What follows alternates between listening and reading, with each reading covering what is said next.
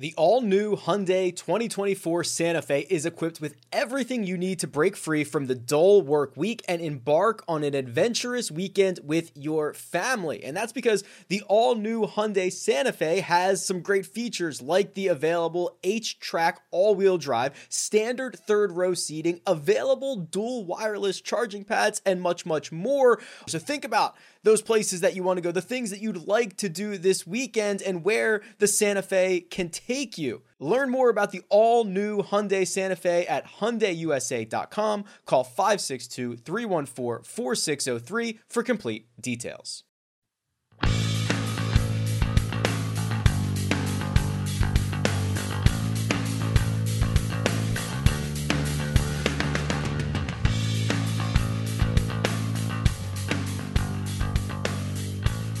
Welcome back to the First Cut podcast. I'm your host, Rick Gaiman, and it is Mayakoba Golf Classic week, and we've got all the storylines to break down. So we've assembled the team. It's Kyle Porter. Welcome in, Kyle. Good morning, sir. How was your week break from the PGA Tour? It was great. A week is like basically the NFL offseason for the PGA Tour. So yeah, I'm refreshed and ready to go for the last two events of the fall. That's right. So two quote-unquote real events left until, we head over to Maui and the Tournament of Champions. And also, we've got Mark Immelman to provide some great insight. I've got questions loaded up and teed up, ready to go for you, Mark. I'm ready to rock and roll this week. What say you? How's it? I am looking forward to being, I've been looking forward to being with you guys. And just for the record, Kyle, hey, Falcons got a win. So I saw that. I saw it. It was unbelievable.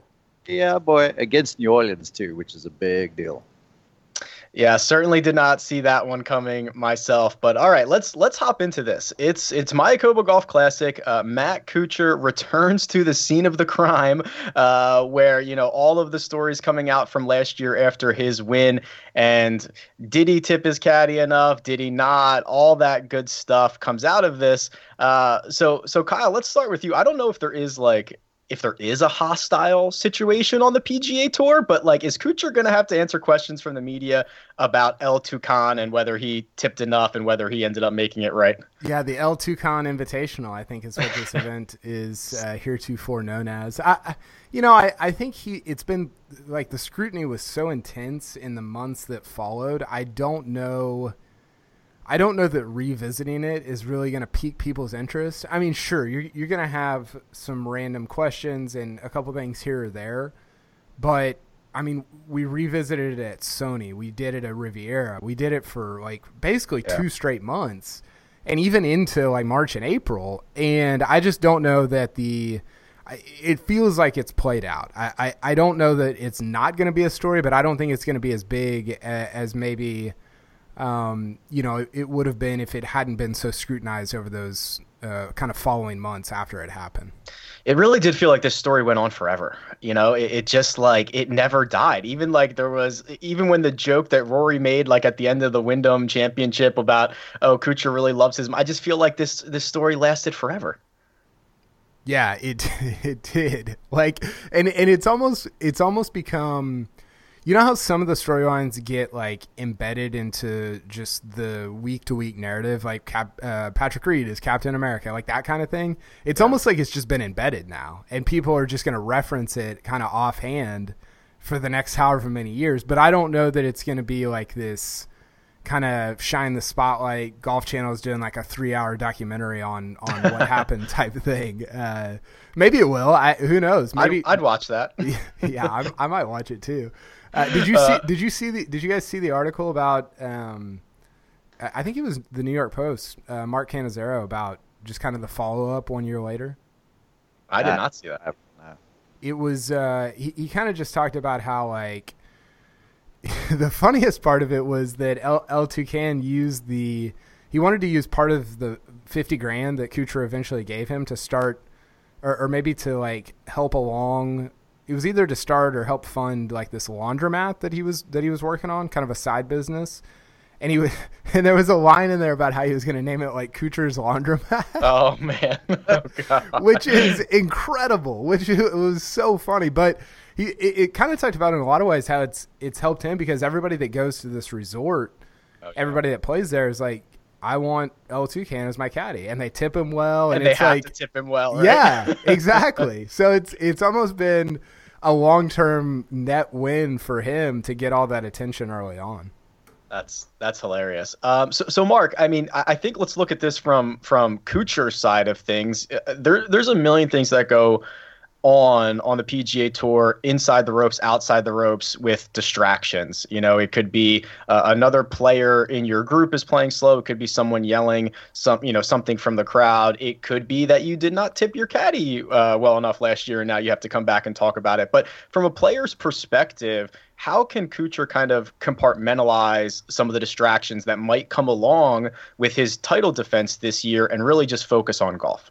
That's a really good question. The thing to first off realize for everyone listening to this is that these guys, even though they appear like superheroes to all of us, is they're still just human beings, and we've all been in that situation where we've misbehaved, or you go to the principal's office, or whatever the case might be, and then you get back to that situation, and you sort of slink your way into the room, and you try not to be noticed by anyone. So there's some of that on the go for Kuchar, but the one thing that he does very, very well is he sort of deals with stuff as it comes along. And I'm sure when he gets into the press room, his best port of call would be just to nip the thing in the bud right away and say, look, we're back here. I'm happy to defend. Last year was a misstep, whatever, and sort of say the right things, not that he doesn't mean them, and then just get back to business as usual. I would expect, just to get some closure to this thing, that he should seek out El Toucan and go, hey, buddy, are we good? Sorry, sorry, and all the rest of it, and go through that sort of thing just to close it, so you can get back to the business at hand. Because that's the most important thing for a player, is to try and somehow just put a stop sign with wherever the mind has been going. Because, we all know that the power of the mind, we can create all sorts of drama inside of our heads, which eventually will affect the player's physical performance. So that's the best way, in my opinion, to do it. But the truth of it is, everybody's different. Everyone deals with things in their own way. It's just a function of dealing with it in the best way possible for you to make sure that you can bring out your best. Because really, this golf course was built for a guy like Matt Kuchar, and it's a week where he can really make some inroads on that FedEx Cup points list. Yeah, I really like that this is could potentially be, closing the book on this, right? It's 1 year later. You imagine this isn't going to be a huge storyline every single year, but the first time it comes back, it could be. And Mark, what we've seen kind of with other athletes and golfers is sometimes actually being inside the ropes might be a little bit of a relief for him. If kind of he's dealing with questions in the media, all that good stuff, it's, hey, the 4 or 4.5 hours that he spends actually playing his round might be a little bit of I don't even know what the word I'm looking for. It might be the best place for him to be. Would you agree that him actually playing golf might be a relief this week? I do. Inside the ropes, you're back in the grind, and when you're in there, there's not much time for the mind to wander, even though, between shots there's some light conversation and such. But you're out there and you're working, and let's say the weather gets rough, pardon me, we have seen some, then you're grinding even harder. So the mind is sort of occupied with the job at hand. I mean, my mind is wondering right now. I don't know if El Toucan is caddying for anyone, but wouldn't it be hilarious if he was on someone's bag and Kuchar is drawn with him in round 3, and Kuchar walks onto the tee, because we know Matt Kuchar has got a fierce wit and a really good sense of humor, to walk up to El Toucan and try and put the club down in the bag and say, "Oh, sorry, you're not on my bag," just to joke about it. But there is some solace between the ropes. It's you and your guy, and you've got a job to do. So yeah, I'm sure he's looking forward to Thursday rolling around just to get the show on the road. Yeah, I think that's a really great point you made there. So, Kuchar goes out, he wins here last year, then he ends up winning again in January at the Sony, and that was really the big chunk of FedEx Cup points that he needed. So Kyle, you and I had talked about this, where the way the schedule is set up, where it's so compact and there's a big event, every month during the summer, getting those FedEx Cup points early in the season. I mean, I looked this up. 1,000 FedEx Cup points for 2 wins for Matt Kuchar, basically before the Tour Championship, he would have been solidly through to the BMW if he had never made another point throughout the year. So can we start to expect some of these bigger name players, some of these guys to get a head start on the season, try to bank these early FedEx Cup points so that they have a little bit more flexibility when it comes to, the big part and the big meaty part of the schedule later in the year? Yeah, I think so. I mean, just think about the guys that we haven't seen in the fall, right? It's basically been Ricky and DJ, and Ricky got married and DJ's been hurt, and that's it. And so, you see Rory a couple times, you see Tiger making an appearance, you see Justin Thomas quite a bit. I think with the expansion of just how many events there are in the fall, and look, like Rory's talked about this. He talked about this at the Tournament of Champions. I think it was last year. Yeah, it was.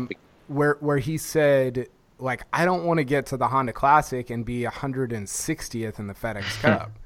And it kind of surprised me because I was like, does Rory care like where he's at in the FedEx Cup? But apparently he does. And I think that, yeah, it just maybe it's a mental thing of like you don't want to go to Sony or to even like the farmer to Torrey and be like 101st because you only played one time in the fall. And the other thing is like there's the events in the fall are not small events. I was looking through some purses today. I mean, CJ Cup's like $9.5 million. Zozo's like $9.5 million. Like these are no cut events. They're just the PGA Tour's done everything that they can to make it compelling for their biggest stars to go out and play and get some of these FedEx Cup points going into the following year. Yeah, there's big money to be made. There are, the 500 FedEx Cup points for, Mayakoba are the same as the 500 FedEx Cup points for Pebble Beach, in February. It's all the same. So Mark, I mean, obviously some guys have the ability to pick and choose their schedule. Rory can tailor. We've seen Tiger tailor his schedule to his benefit. But what about the rest of these guys? For a regular tour player, what kind of goes into making that schedule each year? And is it a lot of personal preference? Are some guys playing because they have to play every week to make enough points? Like, take us behind what might go into a schedule making before the season starts. Well, it's kind of a little bit of D, all of the above. But just to quickly revisit what Kyle said, about earning these points, Rory referenced it at the Tournament of Champions. Kyle mentioned. And then if you're playing from so far behind, sometimes you get the sense of urgency, which then forces one's hand when it's really just a marathon. So if you can get yourself to the front of the peloton, then you can sort of play your own kind of game throughout the season. And that's why we're seeing McIlroy and the blue chippers show up in the fall so much. And then to the schedule thing, I mean, you get the guys coming off the Corn Ferry Tour. They in that situation where you've got to play everything you can get into, and then everyone's got almost like the FedEx Cup points list in the playoffs, they've got this re-rank in the back of their mind, because if you don't play well, then your re-rank is bad, then you get into fewer events, and then all of a sudden there's this urgency when you get into an event, and there's extra pressure that's brought to bear. So there's that element for the new guys on tour. For the established guys figuring out the schedule, the first thing I would say is just bearing family commitments in mind. Again, human beings, and they've got to deal with kids doing this and anniversaries there, and certainly some time off. They bear in mind golf courses where they're comfortable and where they play well. They'll always get with their stats guy or their performance guy to say, okay, which is the courses I really do well at, because that's where we're going to try and go, and that's where we're going to try and peak. Then you connect with a swing coach and say, okay, here are the ones we've circled, here are the bright spots. We want to start to work towards that. So then that's when windows of performance are brought to bear, and players start to look at like 3 to 4 week periods where it's like 3 on, 1 off, or whatever the case might be. So you bear in mind performance, you bear in mind family commitments, you bear in mind, what times of the year you play well. There's a lot that goes into it. And I will say this. The guys that are now battling the re-rank, the Corn Ferry grads, they are hoping to be in a place, and you'll hear them all speak about it, when they earn enough points or they become exempt to be able to go, well, I can set my schedule. But setting that schedule is not as easy as what people think. And sometimes you like Rory, you say, well, now I've got to revisit something else because everyone else is earning points. So it's a fluid deal, but there's a lot that goes into scheduling, and it's not as easy as one thinks. Yeah, the player scheduling to me is something that I just love to think about, and especially now with all the new data that we're getting access to. Hey, where do you play the best? If you can almost, in theory, make your optimal and optimize a schedule for each one of these guys, which is kind of really exciting for a data nerd like myself. Now, one thing that these guys are going to have to deal with a little bit this week is it appears like it's going to be a little wet and rainy. The rained in Mayakoba yesterday. I know the Pro-Am got delayed a bit today. There's potential for Thursday and Friday showers. So, Mark, when you've got a forecast like this, and you might be on, you might be off, you might have to play 36 holes in a day, how does that mess with a player's routine? Because we know these guys are creatures of habit, and how can rain not become a big detriment to you, and you can kind of go out there and play your game? It is a real challenge. The routine brings comfort. It's kind of like the comfort blanket. And if you can schedule things and you know what you have to do, there's an element of comfort. And if you're comfortable, you can swing freer. And if you swing freer, you hit better shots. So the unknown makes it difficult. But on the flip side of the coin, on a golf course like El Camaleon, which is like single file, man, you've got to drive it accurately around there.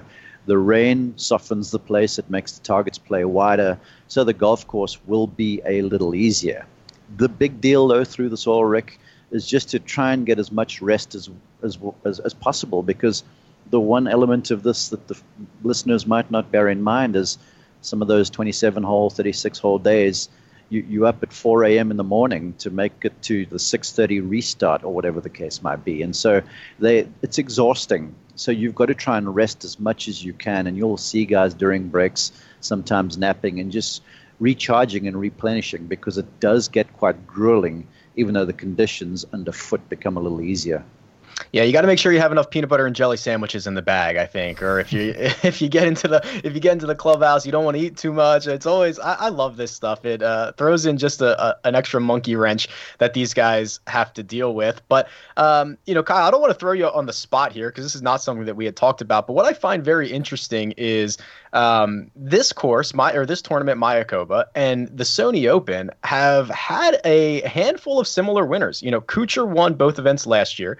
Patton Kizzire won both events the year prior. Mark Wilson has won both of these events. I was trying to rack my brain and think if there were any two other courses that had such a similar crossover of winners or success, and I couldn't really think of any. So I'll put you on the spot and see if you can think of one. Oh man, I think the places that you see that the most are like at the major level. I don't think you see it a lot, and I don't know why that is. I don't know if that's because Augusta was designed with St. Andrews in mind. I don't know if it's like that deep, or if it's just like the best guys in the world play their best during majors, and so sometimes there's crossover there.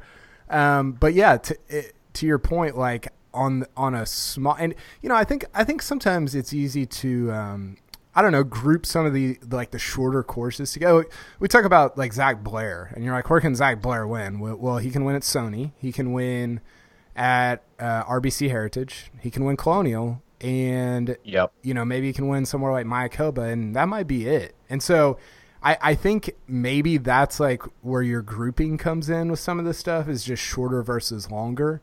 I don't know that maybe it's more complex than that. I don't know. I'd love to hear your opinion on it. But when I think about stuff like that, that's the first place that my mind goes.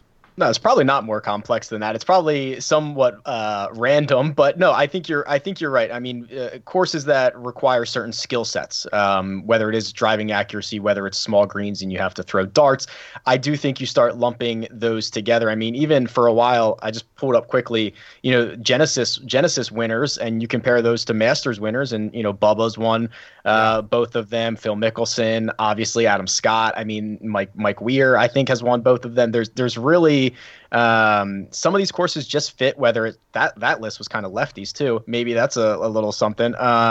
Just fit different golfers in different ways. So I think you're right. There's probably 5 or 6 courses where, and I think your short hitter example is perfect. That this is the real chance for those guys to run out there and try to capture a win.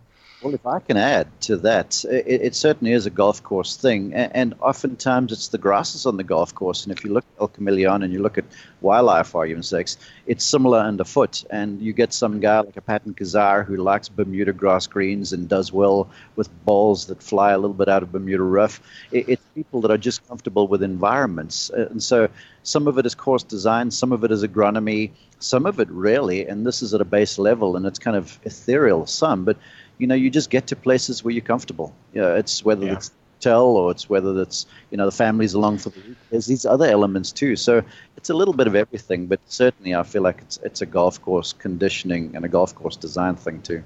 Yeah, and Mark, since you brought up the grasses, I kind of love this because this is, the thing that I think a lot of people overlook. Is it just usually, and what it seems to be is usually kind of the conditions you've grown up in. So if you grew up on the West Coast and you're dealing with Kikuyu all the time or whatever it might be, that's what you're more comfortable on. Is it really just I assume it's just a matter of that's what you've played on the most, that's what you're most comfortable with, and when you get onto the PGA Tour and you get back to those regions, you probably feel better there than you do in places that you have not seen certain flyer lies or something like that. No doubt. No doubt. California dudes play well in California courses because they're comfortable on Poa annua. You can speak to some East Coast guy who comes off Bermuda champions Bermuda, which is beautiful.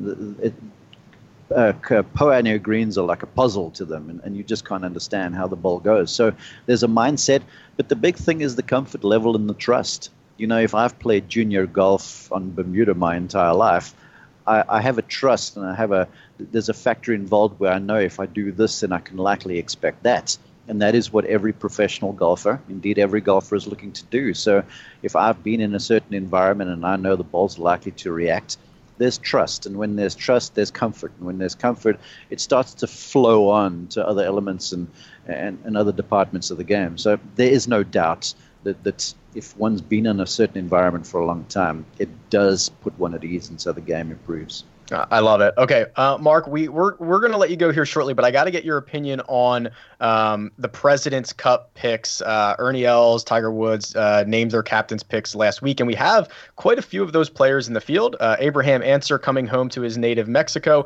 to play this event. We've got Matt Kuchar, Tony Finau, Jason Day, Joaquin Niemann, C.T. Pan, Adam Hadwin, all in the field. And this great note that we have here, this is the 1 week out of 52 that Sung Jae is going to take off, but I bet you he's playing somewhere, right? Like he's going to tee it up in some corporate scramble event. Like I don't know. I think he's going to be playing somewhere. He's right. Yeah, but so Mark, I'd love to get your opinion. You had actually nailed it, I believe, when we chatted last about getting someone like Joaquin Niemann on this international team, which honestly, until you had mentioned it, I was like, wow, I'd never even considered that. And that's a great type of player who has probably played a lot of match play. What did you think of, let's start, I think Ernie's picks were much more interesting than Tiger's were, but what did you think of the international side and where Ernie went? I like the picks. I was chatting with a few folks over last weekend, and I think Jason Day, obviously going back to the sand belt, is a great idea because in match play, it's about putting, really. All competitive golfers, if you make putts, you win. And in an 18-hole match play match, someone like Jason who fills it up on greens at which he's comfortable, I think that was a masterclass, even though he hasn't been in the best of form. Joaquin Niemann, I think, was a no-doubt pick as we look to the future and as the internationals try and breed a core lineup. There's no doubt that he and his attitude and the young, vivacious way about him will be a part of the mix. Sung Jae, shucks, my daughter could have. And then Adam Hadwin, I had talked about him some. Corey Connor's name was tossed out there, and Ben Ahn I thought would have been a handy pick. I think Hadam was a smart selection, though, because he brings a certain quiet leadership about him. And I know the President's Cup international coaches weren't concerned because there's a young, fresh team, but you do need some veterans in the locker room. And Hadwin has played a President's Cup, so having him in there was a good idea. And he's playing well, which is a good thing. As far as Tiger goes, well, we all sort of knew who he was going to pick. We knew he was going to go with himself. Woodland is a great pick. Finau is a fantastic pick. He plays well with everyone. And so the Americans sort of made a lot of sense. For me, the big question, and I know a bunch of the internationals are asking this too, is Brooks likely to play? And if he doesn't, who is the fill-in? And that brings up an interesting argument because, Ricky pulled out this week because he's not well. He hasn't played very much. So where do you go there? Obviously, Patrick Reed is in the lineup. So I thought all the picks made a lot of sense, and there was nothing really overly controversial at all. Where would you go, Mark? Sorry, God. Where would I go? If Brooks is if Brooks can't play. You want me to say Spieth? No, I was going to propose instead of – so Ricky's got this thing. So he's not playing Mayakoba. He's got this bacterial infection, which sounds like the worst thing in the world. Apparently it's not too bad. But the guy that I'm really intrigued by is not Spieth, although I am intrigued by him, is Kevin Kisner. If you were going to put me a gun to my head, say who you're going with, Ricky has got a lot of allure about him, and he's fantastic in the team room, and that's an important thing. But Kiz, the way he plays, the grit about him, he was dynamite at the previous President's Cup. He plays well with anybody.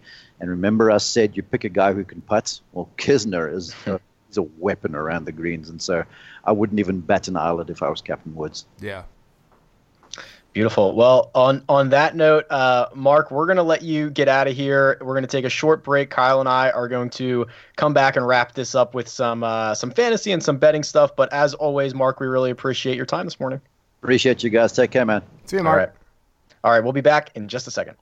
Did you know that more than 75% of Americans will experience foot pain in their lifetime, but only 10% will seek out a solution for that pain? Those numbers do not add up to me, and I know it can be confusing, the biomechanics of the foot, the bones, the muscles, everything in between, but solving foot pain is simple, and that's where Superfeet comes into play. These Superfeet insoles go into your shoes, give your feet comfort and support where they need it the most, and redistribute the forces that reduce both stress and strain through your entire body, not just your feet. Insoles have been phenomenal for me personally, and they are clinically proven to decrease fatigue, reduce injury, and improve comfort. I can attest to that myself, especially when walking a lot of golf holes that I play. So if you feel good, you play good, you look good, everything works out from there, and it starts from the bottom up. Visit superfeet.com and enter promo code FIRST at checkout for 15% off your first order plus free shipping. This episode is brought to you by Progressive Insurance. Whether you love true crime or comedy, celebrity interviews or news, you call the shots on what's in your podcast queue. And guess what? Now you can call them on your auto insurance too with the Name Your Price tool from Progressive. It works just the way it sounds. You tell Progressive how much you want to pay for car insurance, and they'll show you coverage options that fit your budget. Get your quote today at Progressive.com to join the over 28 million drivers who trust Progressive. Progressive Casualty Insurance Company and Affiliates. Price and coverage match limited by state law. All right, welcome back. Kyle, you're still here. We're going to chat through. This is actually a pretty decent field for Mayakoba Golf Classic. We will chat through a little bit of DraftKings, a little bit of fantasy, maybe some bets on the end here. But, is there anything that really kind of stands out to you this week? We talked, Mark kind of mentioned it in the early section. You have to be straight off the tee. But anything else that we should really know about El Chameleon or just this field in general? Well, the thing that I always get intrigued by this at this time of year is you've got guys that have played 3, 4, 5 events, and who is sort of outpacing their normal strokes gain numbers, right? Whether that's below or above. Like I think Tony Finau is like 4 strokes per round, like tee to green right now. You're like, well, that's not going to last unless he's going to have the greatest season of all time. So I think the small sample size actually intrigues me because I think there's a lot of value to be found there for different guys. So I don't know. I think as we've talked about, like just some of the younger guys that are in this field, Hovland, we're going to talk about him more in a second, but he's fascinating. Joaquin Niemann's one of the favorites in the field. Aaron Wise. There's a lot of young guys that I think are super intriguing. Your boy Scotty Scheffler, love him. He's 33-1. So yeah, I don't know that there's necessarily anything in terms of like the way the course is going to play as much as like what are guys doing going into this tournament. I do have a question for you though, in terms of if you had to give me a couple of guys for like a couple of like DraftKings guys or some of the cash game guys, like who are you looking at for this week? Yeah, so for cash games, for those of you new to DraftKings or fantasy, what we're looking for are really, really safe guys. You want guys with really high floors. You might not necessarily need them to go out and win the golf tournament, but they can't miss the cut for you. So when you start thinking in that aspect of guys, like Charles Howell III is like defined as that guy, right? Where he's just going to post a bunch of top 20s. He's never really going to kill you. And we've seen him play pretty well recently. He had a 36th place finish at the WGC. He had an 8th at the Zozo. And outside of last year, Kyle, he's kind of torn up Mayakoba a little bit. He was trending. He was trending towards a win. Okay, so 2016, he finished in 17th. 2017, he finished in 7th. 2018, he finished in 4th. So the only natural progression would have been to win last year. Unfortunately, he missed the cut, but still plenty of great course history. Yeah, he does. He's in the top 12 or so in terms of strokes gained on this course. We'll talk about somebody who's number 1 later on. You've also got Harris English on here. Yep. So Harris is interesting because he's a past champion here, which I think not a lot of people remember. It was like 5 or 6 years ago. And since then, he's, I think, missed the cut 4 times and finished in 68th. It hasn't been a good run since he won here. But Harris English, to no fault of his own, we haven't really talked about him because he didn't play in Asia. He hasn't played since the Houston Open, but he already has 3 top 6 finishes this season. Yeah. He's got a 3rd at the Greenbrier, a 6th at the Sanderson, and a 4th in Houston, which is like when you compare it to just guys in the early part of the season, he is having one of the best seasons so far, and he's $8,000 on DraftKings, which would make him probably like the 20 or 25th highest priced golfer. So he's someone that I feel comfortable kind of plugging into my lineups as fairly safe. Harris English is a guy, and I think I've mentioned this on here before, maybe with Chip Patterson, but he's a guy you go watch and you're like, well, that's like the 4th best player in the world. Like when he hits, when he hits his irons, the 3-woods that he hits are a joke. And you're like, I don't understand how this guy doesn't, didn't he go to, he went to Korn Ferry Finals last year, didn't he? Oh, good question. That sounds right. Did he have to play back into it? Yeah. I think he did. I'm not positive on that, but he was at least kind of on the border there. And I guess like the eye test for me doesn't match up to what the stats actually are. And I don't know if that's a mental thing only or if he's been, I don't know what the deal is there, but all that to say, like, I believe in the pedigree that he has and just in the swing he has. I think he's an unbelievable ball striker. And then the other guy you got on here, I got a question about this because you've got Lanto Griffin on here. He coming off the Houston Open win. He's, I believe, $9,000. Is that that right? Is correct. Yep. Are you worried at all? He's number 10 right now in strokes gained putting on the PGA Tour. I know you are team no putt, #. That's right. Does that worry you at all?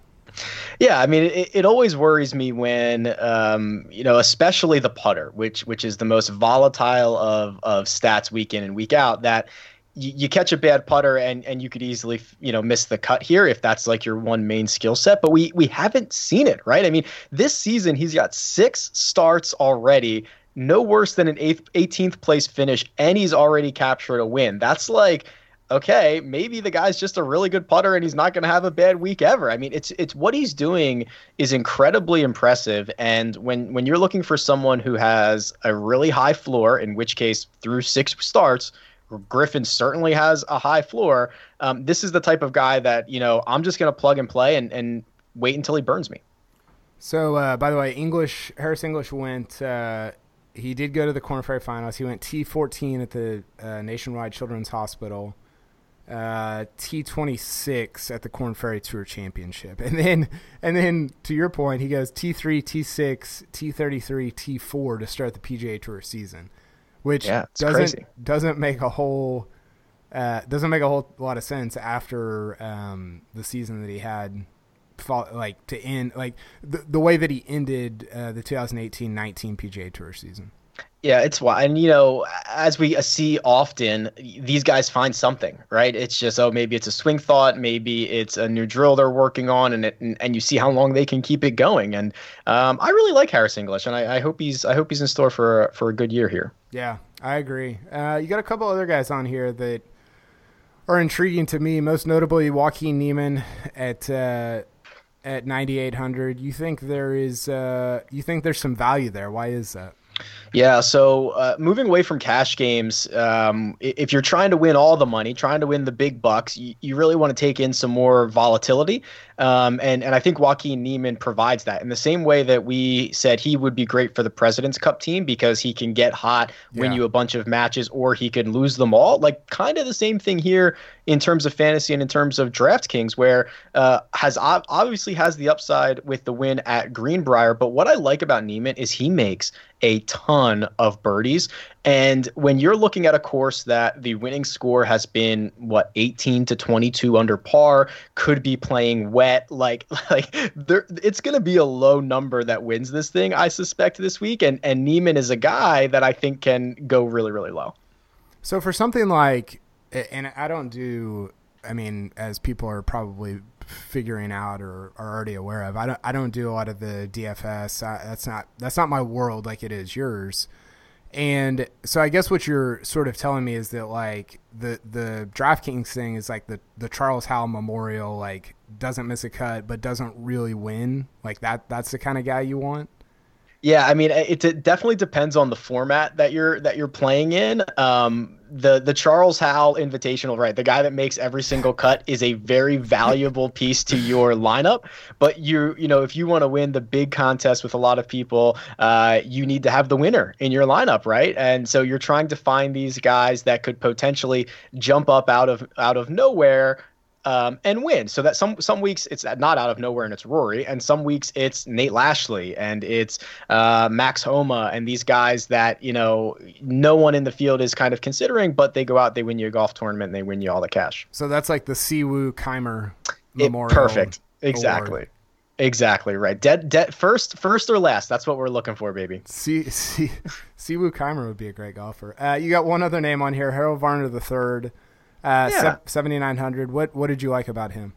Yeah, so generally speaking, I don't get a lot of access to Harold Varner III. I don't play him in a lot of lineups, because we haven't really seen him tap into the upside. The last time that he was in a final group, granted, it was in a major at the PGA Championship with Brooks, and I would have crumbled like a cookie, but we also saw him crumble as well, which is a little bit scary, but playing really well to start the season. He had a good Asian swing, 27th at the Zozo and 26th at the CJ Cup. But what I really like about Varner is Mayakoba and El Camaleon seems to set up well for him. 5th place finish in 2016, 6th place finish in 2019. So when you have, 2 top 6 finishes in your last 3 starts at a place, that might indicate that either it sets up well for you or you've got some good vibes around there. So really Varner to me is just trying to find that intersection between, playing well recently and also has good course history.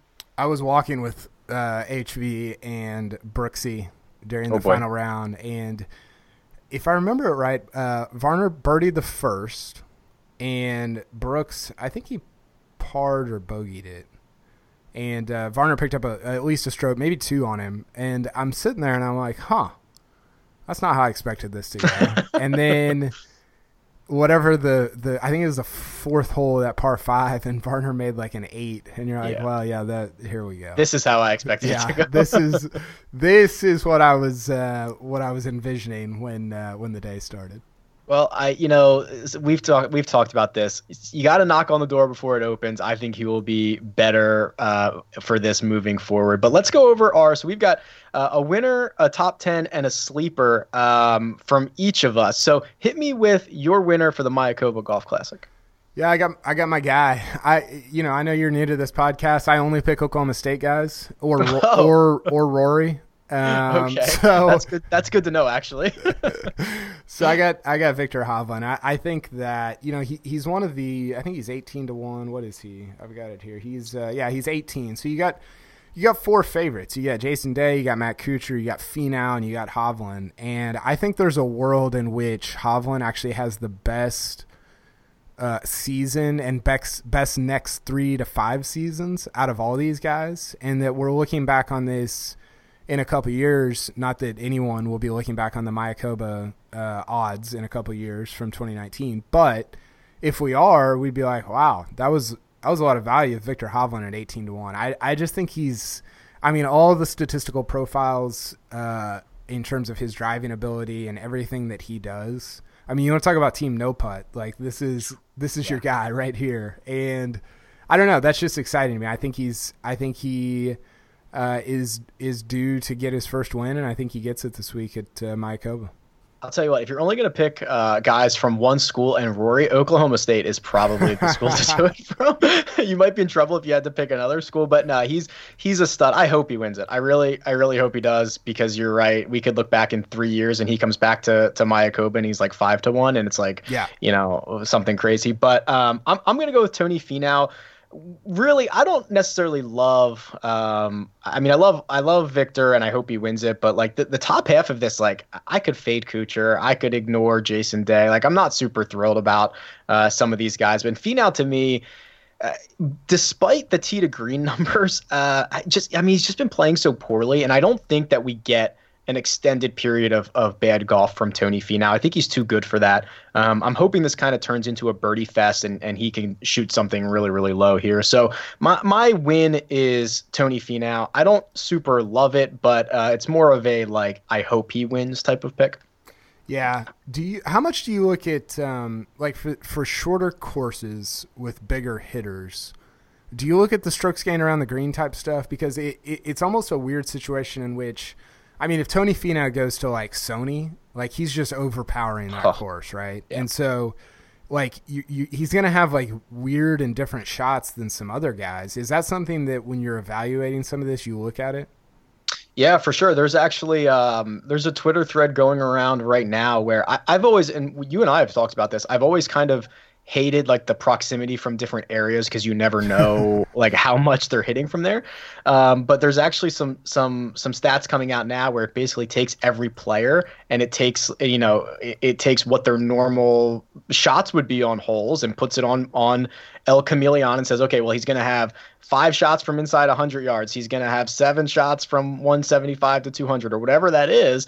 And then you can kind of look at that and say, okay, is he good in the ranges that he's going to have a lot of shots from? So yes, this is something that I think as more data comes out, we're starting to unlock this a little bit more. And it's going to be really, really interesting the next couple of weeks and months to find out, hey, this guy's really good in this area, and on this course, he's probably going to have a lot of shots from there. We'll probably talk about that quite a bit. Yeah, that's really interesting.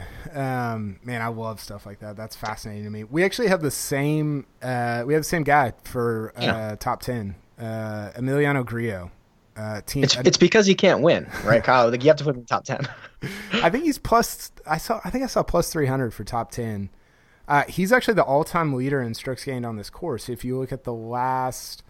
So I think it's minimum of 12 rounds, and if you look since 2010, it goes Emiliano Grillo, JJ Spawn, Siwoo, Russell Knox, and Anirban Lahiri. This is from datagolf.org. And so he's had a lot of success at this event on this course, plus 300 to finish in the top 10 for somebody who's not, I think he's just somebody who doesn't get talked about. And no.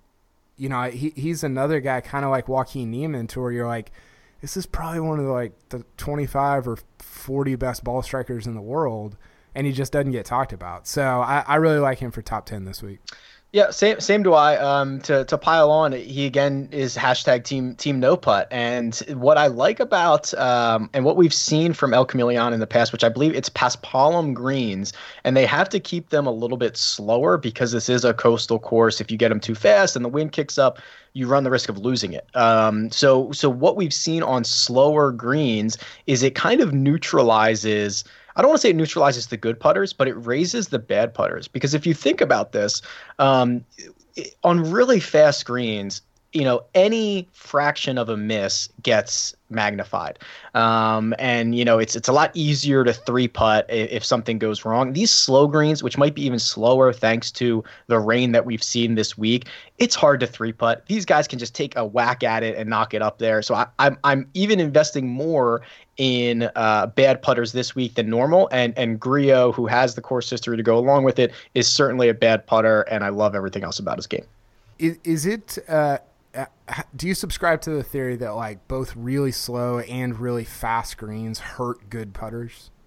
That's probably true. I'm trying to think through this in my brain. I suppose, right, where it's just kind of something outside of the norm, and those are the two tails of like the bell curve, but anything in the middle they're awesome at. I guess I could kind of get behind that. Yeah, I remember I think this was a theory that I talked about with Solly at No Lane Up during, I think it was 16 US Open when DJ won.